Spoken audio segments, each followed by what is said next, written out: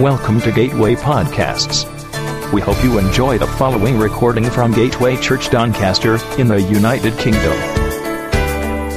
For more podcasts and information about Gateway Church, please visit our website, gatewaychurchdoncaster.org.uk. Thank you for listening.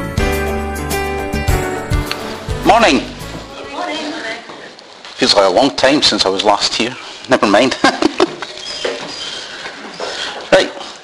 As you know, if you've been coming regular, we're looking at the church's visions and values and making our way through them one by one.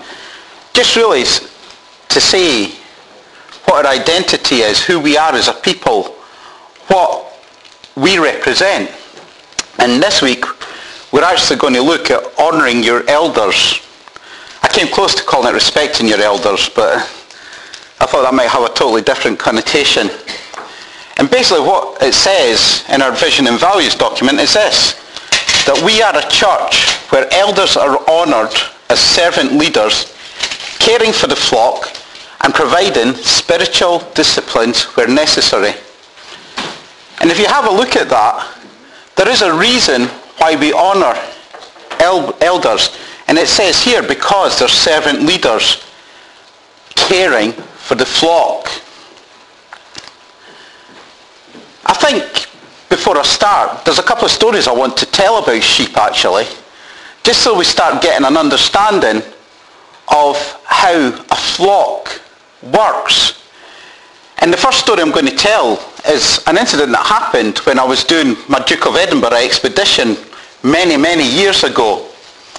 And one of the things we decided was we would have a treat. So on the night time, when we set up camp, we'd have a total fry-up. So we brought sausages, we brought bacon, we brought egg, and we brought a frying pan. But we didn't want to print oil, because you print oil, you're carrying a heavy weight. So we actually decided to use lard. So we had our fry-up. It was fantastic. We washed up in the river, as you do. Then we went to bed with all our rucksacks and stuff outside the tent in the sort of awning area, just trying to keep them dry, but not taking up too much space in the tent.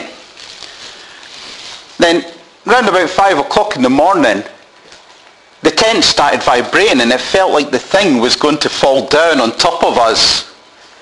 It was really flapping, and it woke us up. You know, we thought it was a wind at first, but then we realised there was a shadow moving around the tent, and it was bashing against the tent.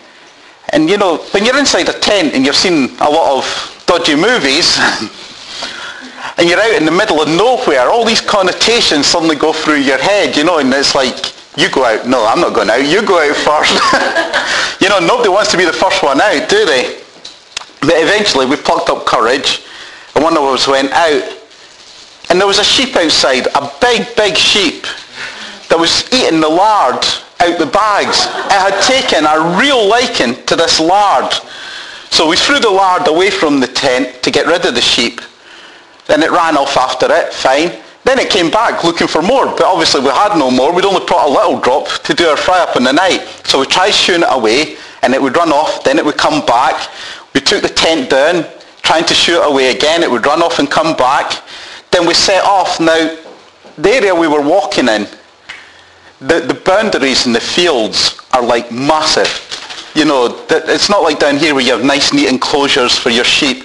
The sheep really get the run of the hills. And we climbed over the hill, and the sheep's following behind us in tow. And it was only when we finally got to a wire fence and jumped over the fence that we were able to lose the sheep. Couldn't get rid of it no matter what we tried.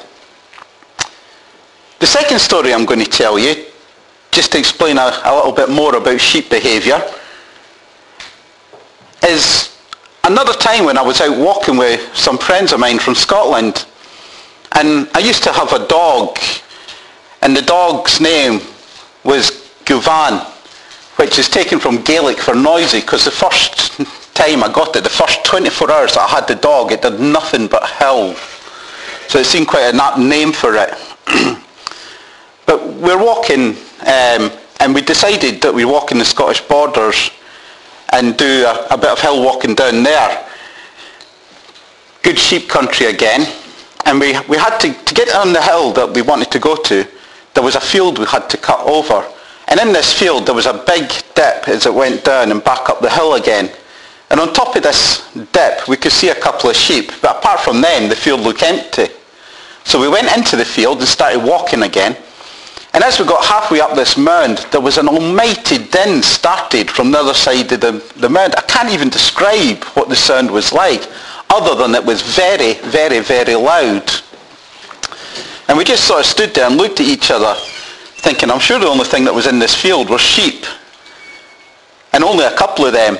But then as we stood there was a whole flock of sheep came over the crest of the hill, charging towards us, literally charging. Now, I've never seen sheep behave like this before. And we just sort of looked at each other thinking, what's wrong here? And we realised that the dog must have spooked them, but we didn't know why, because normally if your dog's in the lead, sheep will just scatter far and wide. It was only when we saw what was coming behind the sheep, we realised, because there was a whole load of lambs in the field with the sheep. And obviously the sheep were there protecting their lambs. And the way they did it was to come over the hill in this big line, charging full pelt towards us. And you'd be amazed how quick a sheep can run when it's got his fleece up. You know, so we did the only logical thing. We sort of turned round and ran ourselves as fast down the hill as we could. And it's amazing how high you can jump over a wall when you're being chased by a flock of sheep, I can tell you. I don't know if they're man-eating sheep or not. I won't go that far, but I just wasn't going to stay there and find out. So I want you to hold on to those stories just as a sort of idea of flock mentality, because we're going to come back to them as I go through the preach today. So looking at how we honour elders, it's quite interesting to look at why we talk about flock and shepherds. Because if you look at references in the Bible, there's many, many references and names that Jesus was called as a leader. The woman at the well called him a prophet. The rich young man called him a good teacher. The writer to the Hebrews says that he's the apostle who we confess. But Jesus himself calls himself a good shepherd. You know, you think of these loftier titles, it's a very strange title to choose for yourself, isn't it? A good shepherd. But it's there in John 10:11. Jesus says, I am the good shepherd. And if you think back to David's description in Psalm 23, Jesus says, the Lord is my shepherd. God has promised his people, leaders who've got the same characteristics, as shepherds. He says, I will give you shepherds after my own heart, who will feed you with knowledge and understanding. And that's in Jeremiah 3. Peter later picks up the same theme of servant leadership, writing, be shepherds of God's flock that is under your care, serving as overseers, not because you must, but because you're willing. As God wants you to be, not greedy for money, but eager to serve. So we're going to start picking apart what are the characteristics of shepherds that make them appealing leaders. Why would we have shepherds as leaders and not great generals or great diplomats or politicians? You know, why specifically shepherds? Well, the first thing anyone would tell you about shepherds is that they actually build up relationships with the flock. Shepherds realise that the flock has value. They realise that their asset, what gives them a living, is their flock of sheep.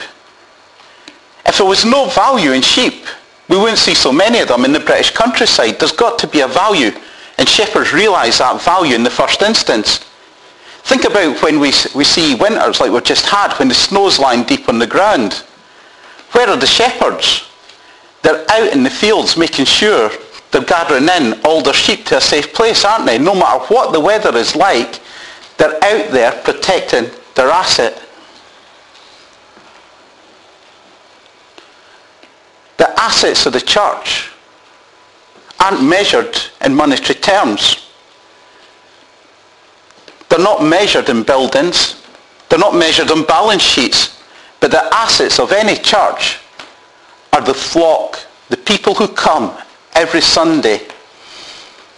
So the first thing that the shepherd of the church does is he values the flock.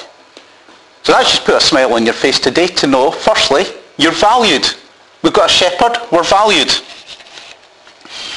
The second thing that shepherds do, we've already touched on it, is that they protect the flock. Paul in his letter to the Ephesians charges the elders to keep watch over yourselves and all the flock with which the Holy Spirit has made you overseers. Be shepherds of the church of God. If you think about sheep, they don't have any natural protection at all, have they? They're nice, soft, fluffy things. They don't have spines. They don't roll up into balls to protect themselves. The only thing they can do is run. But when you've only got short legs like me, you're never going to run very fast. They need protection. In biblical times, shepherds would often look out for their sheep against real dangerous predators. You know, we know that there were lions, we know there were bears, and we know a lot of the time all they would have was a slingshot. Where did David perfect his skill with the sling and protecting a flock? In the same way, spiritual shepherds, people who lead the people of God, protect the people of God as well. They protect the flock. Jesus warns us that we should beware of wolves in sheep's clothing.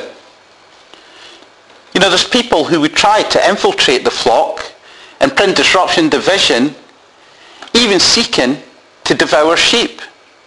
You know, they come to church for their own purposes, not because they're kingdom builders, but because they're empire builders.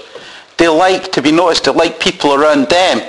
And it's important that we have a spiritual protector there, a good shepherd who can recognize when this is happening and step in and confront it. Something else about the shepherds, they're always aware of the condition of their flock. I'm reading the James Herriot books again, and one of the things that always strikes me is just how well the farmers know their animals. You know, they are able to see even small changes in animals that a vet has to do an inspection on to try and get to the bottom of, because they know how they react. They know how they normally react, so they know what the condition of it is when it's healthy. They know what the condition of it is when it's unhealthy. We have spiritual shepherds, and if we are doing stuff that's unhealthy, then we expect them to bring godly correction to us. There's good ways to do that. There's bad ways to do that. If it was done from the front where somebody pointed out, it's difficult to point out somewhere without making a sin, but pointed somewhere and says, you dirty, lousy sinner, that would be a very bad way to do it, wouldn't it? Nobody likes to do that. So a lot of when we see the flock getting protected, it's done in a loving way. They'll normally do it face to face. They'll do it based on the Word of God. You know, you don't let your own feelings get in the way, your own emotions. If there's a spiritual danger, it's a spiritual truth that comes into it. And in Hebrews we're told that this is the way it should be, because it says, remember your leaders who spoke the Word of God to you. You know, if we're being led properly, then the Word of God becomes a very important way of keeping us on the straight and narrow. It should also be directed towards Jesus, the correcting. There should be examples that say, you know, this behaviour isn't in line with what we're expecting. We're sinful creatures, but we're being transformed into Jesus' likeness. John Calvin says this, if ministers wish to do any good, let them labour to form Christ and not themselves in their hearers. The ultimate purpose of any correction has got to be in line with Paul's pastoral heart, to proclaim Jesus, admonishing and teaching everyone with all wisdom, so that we might present everyone mature in Christ. So there's a correct use by the shepherd of spiritual authority so that we get an atmosphere of grace where mistakes are quickly forgiven, where those who have been in difficulty are lovingly restored, and everyone is growing in Christ. That's what we want to see. We want everyone to be lifted up. We don't want stragglers. You see a shepherd leading his flock home, and he'll always stop and let the stragglers catch up because he doesn't want to be leaving anyone behind. And that should actually provide great security to us. You know, going back to Psalm 23, it says, your rod and your staff comfort me. You watch how a shepherd uses his crook. You know, occasionally he'll tap a sheep on the backside to get it to hurry up if he thinks it's straggling. Occasionally he'll hook it and just pull it along, won't he? Your rod and your staff comfort me. Something else shepherds do. Shepherds feed the flock. In summer it's dead easy, isn't it? You just let them out. They keep the grass short. In winter it's a lot tougher. You've got to go and take the food to the sheep, or go and get the sheep and take the sheep to the food. And the same is true of spiritual leaders. You know, believe it or not, there's a lot of dangerous doctrines out there. Things that would easily lead us astray. So one of the key responsibilities of spiritual shepherds is to make sure that the church is founded on biblical truth. Otherwise we stop being church and we turn into cult. So the shepherd is responsible for making sure that we're well fed. Paul says this, an elder must hold firmly to the trustworthy message as it has been taught, so that he can encourage others by sound doctrine and refute those who oppose it. In these days of mass communication, there's quite a lot of conflicting messages out there. You know, you just have to go to any number of websites and you can hear so many versions of what's deemed biblical doctrine. But often when you look into it, a lot of it's taken out of context because someone has got something they want to say and they're going to make the Bible say it no matter what. Good shepherds don't act like that. Good shepherds look at the context of what the Bible is saying, and they make sure that when they're teaching, that context comes over. That's why it's good that we meet together like this and have your spiritual food in a flock situation, and a situation where we know we've got people that we can check with to make sure everything's happening, rather than just sitting in a room by yourself, listening to the internet, and not knowing what you're getting. Again, going back to Psalm 23, it says this, good shepherds lead the flock in paths of righteousness, helping them to lie down in green pastures. They consistently reinforce the foundational truths of God's Word, with Christ at the centre.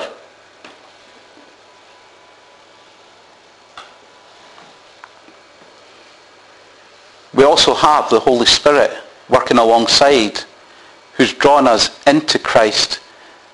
Good doctrine, good shepherding should include the ability for Christ to come in, for the Holy Spirit to come in and meet with us as well.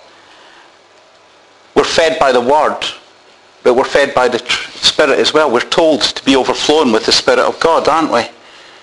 So it's good that we have a church that isn't just sold out for the Word of God and good doctrine, but is also charismatic, that allows the Spirit to move, that we get words coming like this morning so God can speak into our lives personally, as well as building the blocks.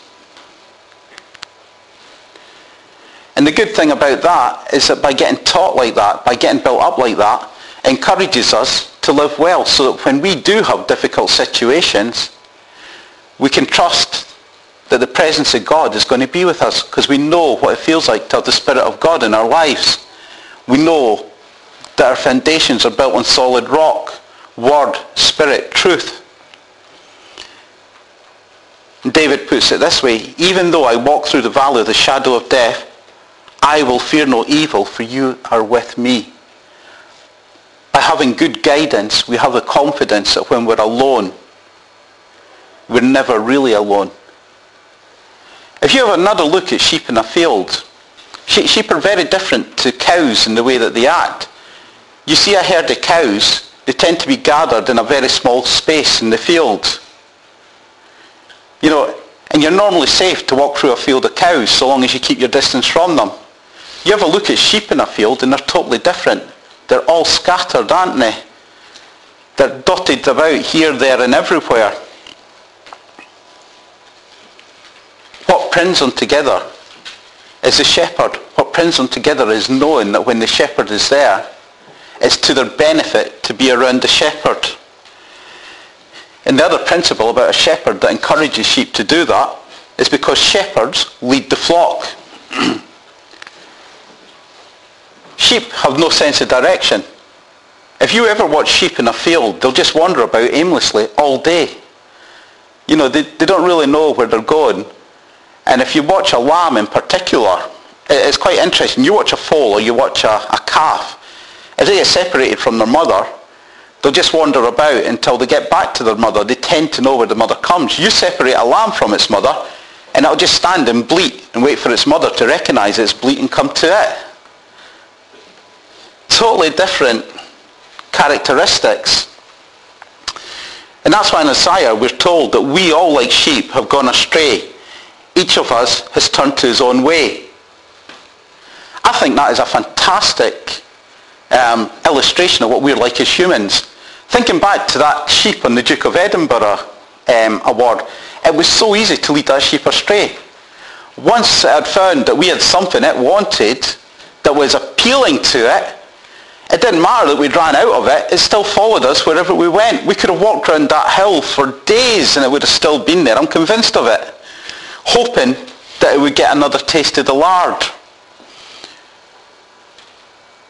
When we're tempted by sin, how easy is it for us to give in? Our human nature is sinful, and we're like that sheep.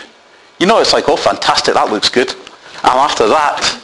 That's what we're like. We follow sin because it looks so appealing and so tempting. What that sheep didn't know is that lard is really bad for it. You know, eventually the lard will kill it if it eats enough of it. Sin kills us as well. The good thing is, unlike the sheep, we also have a free will. And God tells us that all we have to do is turn to him to avoid the temptation. You know, think of the Lord's Prayer. Lead us not into temptation, but deliver us from evil. We have free will. We can turn and choose not to follow the sin. In biblical times, which is a way we should look at shepherds as well, because nowadays shepherds tend to have a lot more tools available to them. You know, it used to be sheepdogs. Now they drive about in those four-wheeled motorbike things rounding up the flock. But in biblical times, sheep got to know the shepherd's voice. They would know when the shepherd was in the field and they come running to him. And the shepherd would quite happily walk at the front of the flock, leading the flock, rather than behind it, driving it like we tend to see now. Spiritual shepherds lead a flock.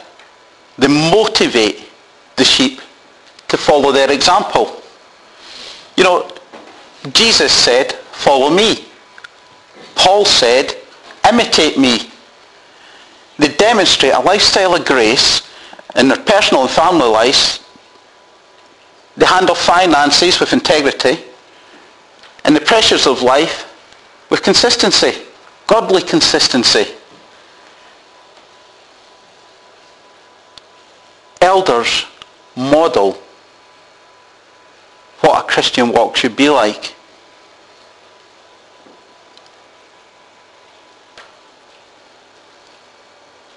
The Bible's quite clear that we're called to honour our elders.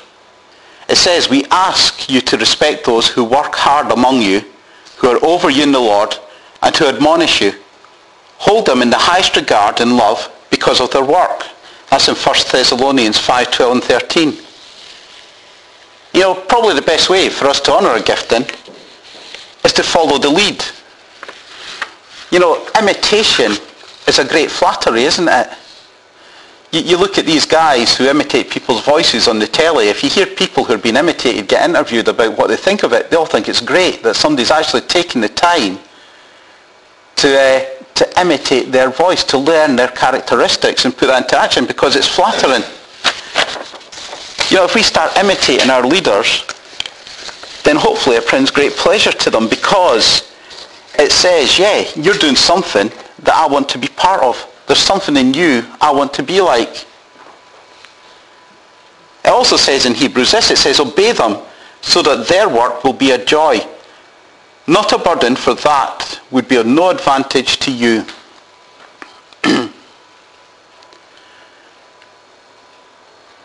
When we became Christians, we stopped living in a democracy and started living in a theocracy. We come under the rule of God. We come under God's word. We come under the prompting of the Spirit. God has put a structure in there. You know, I've worked for the police force, and there's a very definite structure in a police force, starting from the chief constable and going down through the assistant chief constables, the superintendents, the chief inspectors, the inspectors, all with different levels of command, all with different responsibility and roles. God has set up a command structure as well. We've got God the Father who commands the Son, who commands the Spirit. And then we all fall somewhere after that, well down the ranks. We obey what God asks us to do. And it doesn't mean that we stop voting. We still live in a democracy. It doesn't mean that we break the law because we feel our spiritual walk is to do so. What it means is that we come under the law because Jesus says give to Caesar what is Caesar's, but we still come under the rule of God. But we don't compromise the rule of God when we come under the law. As far as possible, we honour the law while keeping God's commandments. Something else shepherds do, and thankfully we're not going to get an example of it today, is that they lay down their lives for their flock. You know, we gave the example of David and talked about the wild animals that he had to fight off with his little sling. If you didn't fight off that wild animal, chances are the wild animal would finish you off.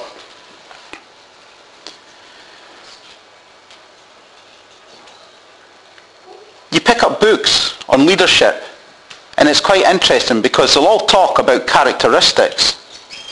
They'll talk about leaders having a calling.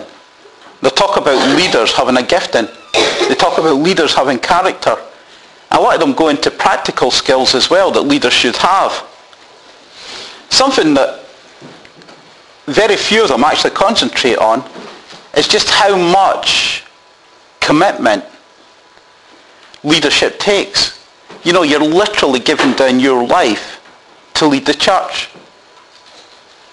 A lot of leaders in churches have full-time jobs like us. Then they come home and do the job of leading the church. Sometimes the families are put to one side because something pressing is calling. Sometimes the spare time that they thought they had just gets swallowed up because there's a need in the church. Spiritual leadership is servant leadership, like we saw in the value, which means that you put other people's needs before your own. And that's quite costly. It's costly in time. It's costly in finances. It can be costly in relationships. And even in your life, you know, it can cost you your life. There are examples even today where shepherds are literally giving up their lives. And the last thing I'm going to say is this, that shepherds understand flock mentality. The second story I gave about the sheep coming over the hill illustrates how a flock will work together. You know, like I say, most times you look at sheep and they're away scattered doing their own thing. Good leadership will understand what makes a flock tick and tries to ensure that the flock's given direction and teaching so that when required, the flock can protect themselves from threats. This flock knew there was a threat in the field, and they were acting together as one. And that's a very important thing for us, because it's not just the shepherd that has a responsibility. There was no shepherd in the field when we were there with the dog, but the flock still took responsibility for its own well-being then. And the important thing is there, we stick together. Regardless that we all have our own separate lives where we're dotted all over, doing our jobs, doing whatever, we are a flock. We have a good shepherd. And as our value says, for those reasons, if we're going to be a good flock, then we honour them. We are a church where elders are honoured as servant leaders, caring for the flock and providing spiritual discipline where necessary. That's the sort of church I want to be a part of, because it's the sort of church that says people are interested. If someone wants to discipline me, it's normally because they're interested. If you talk to a social worker, they'll tell you that the sort of kids that run wild are the kids that don't get disciplined because nobody's interested. It's good for us as children of God that we're disciplined, that we're given spiritual guidance, but we should also honour our shepherds just as we honoured our own parents. We hope you enjoyed this podcast. Don't forget to visit gatewaychurchdoncaster.org.uk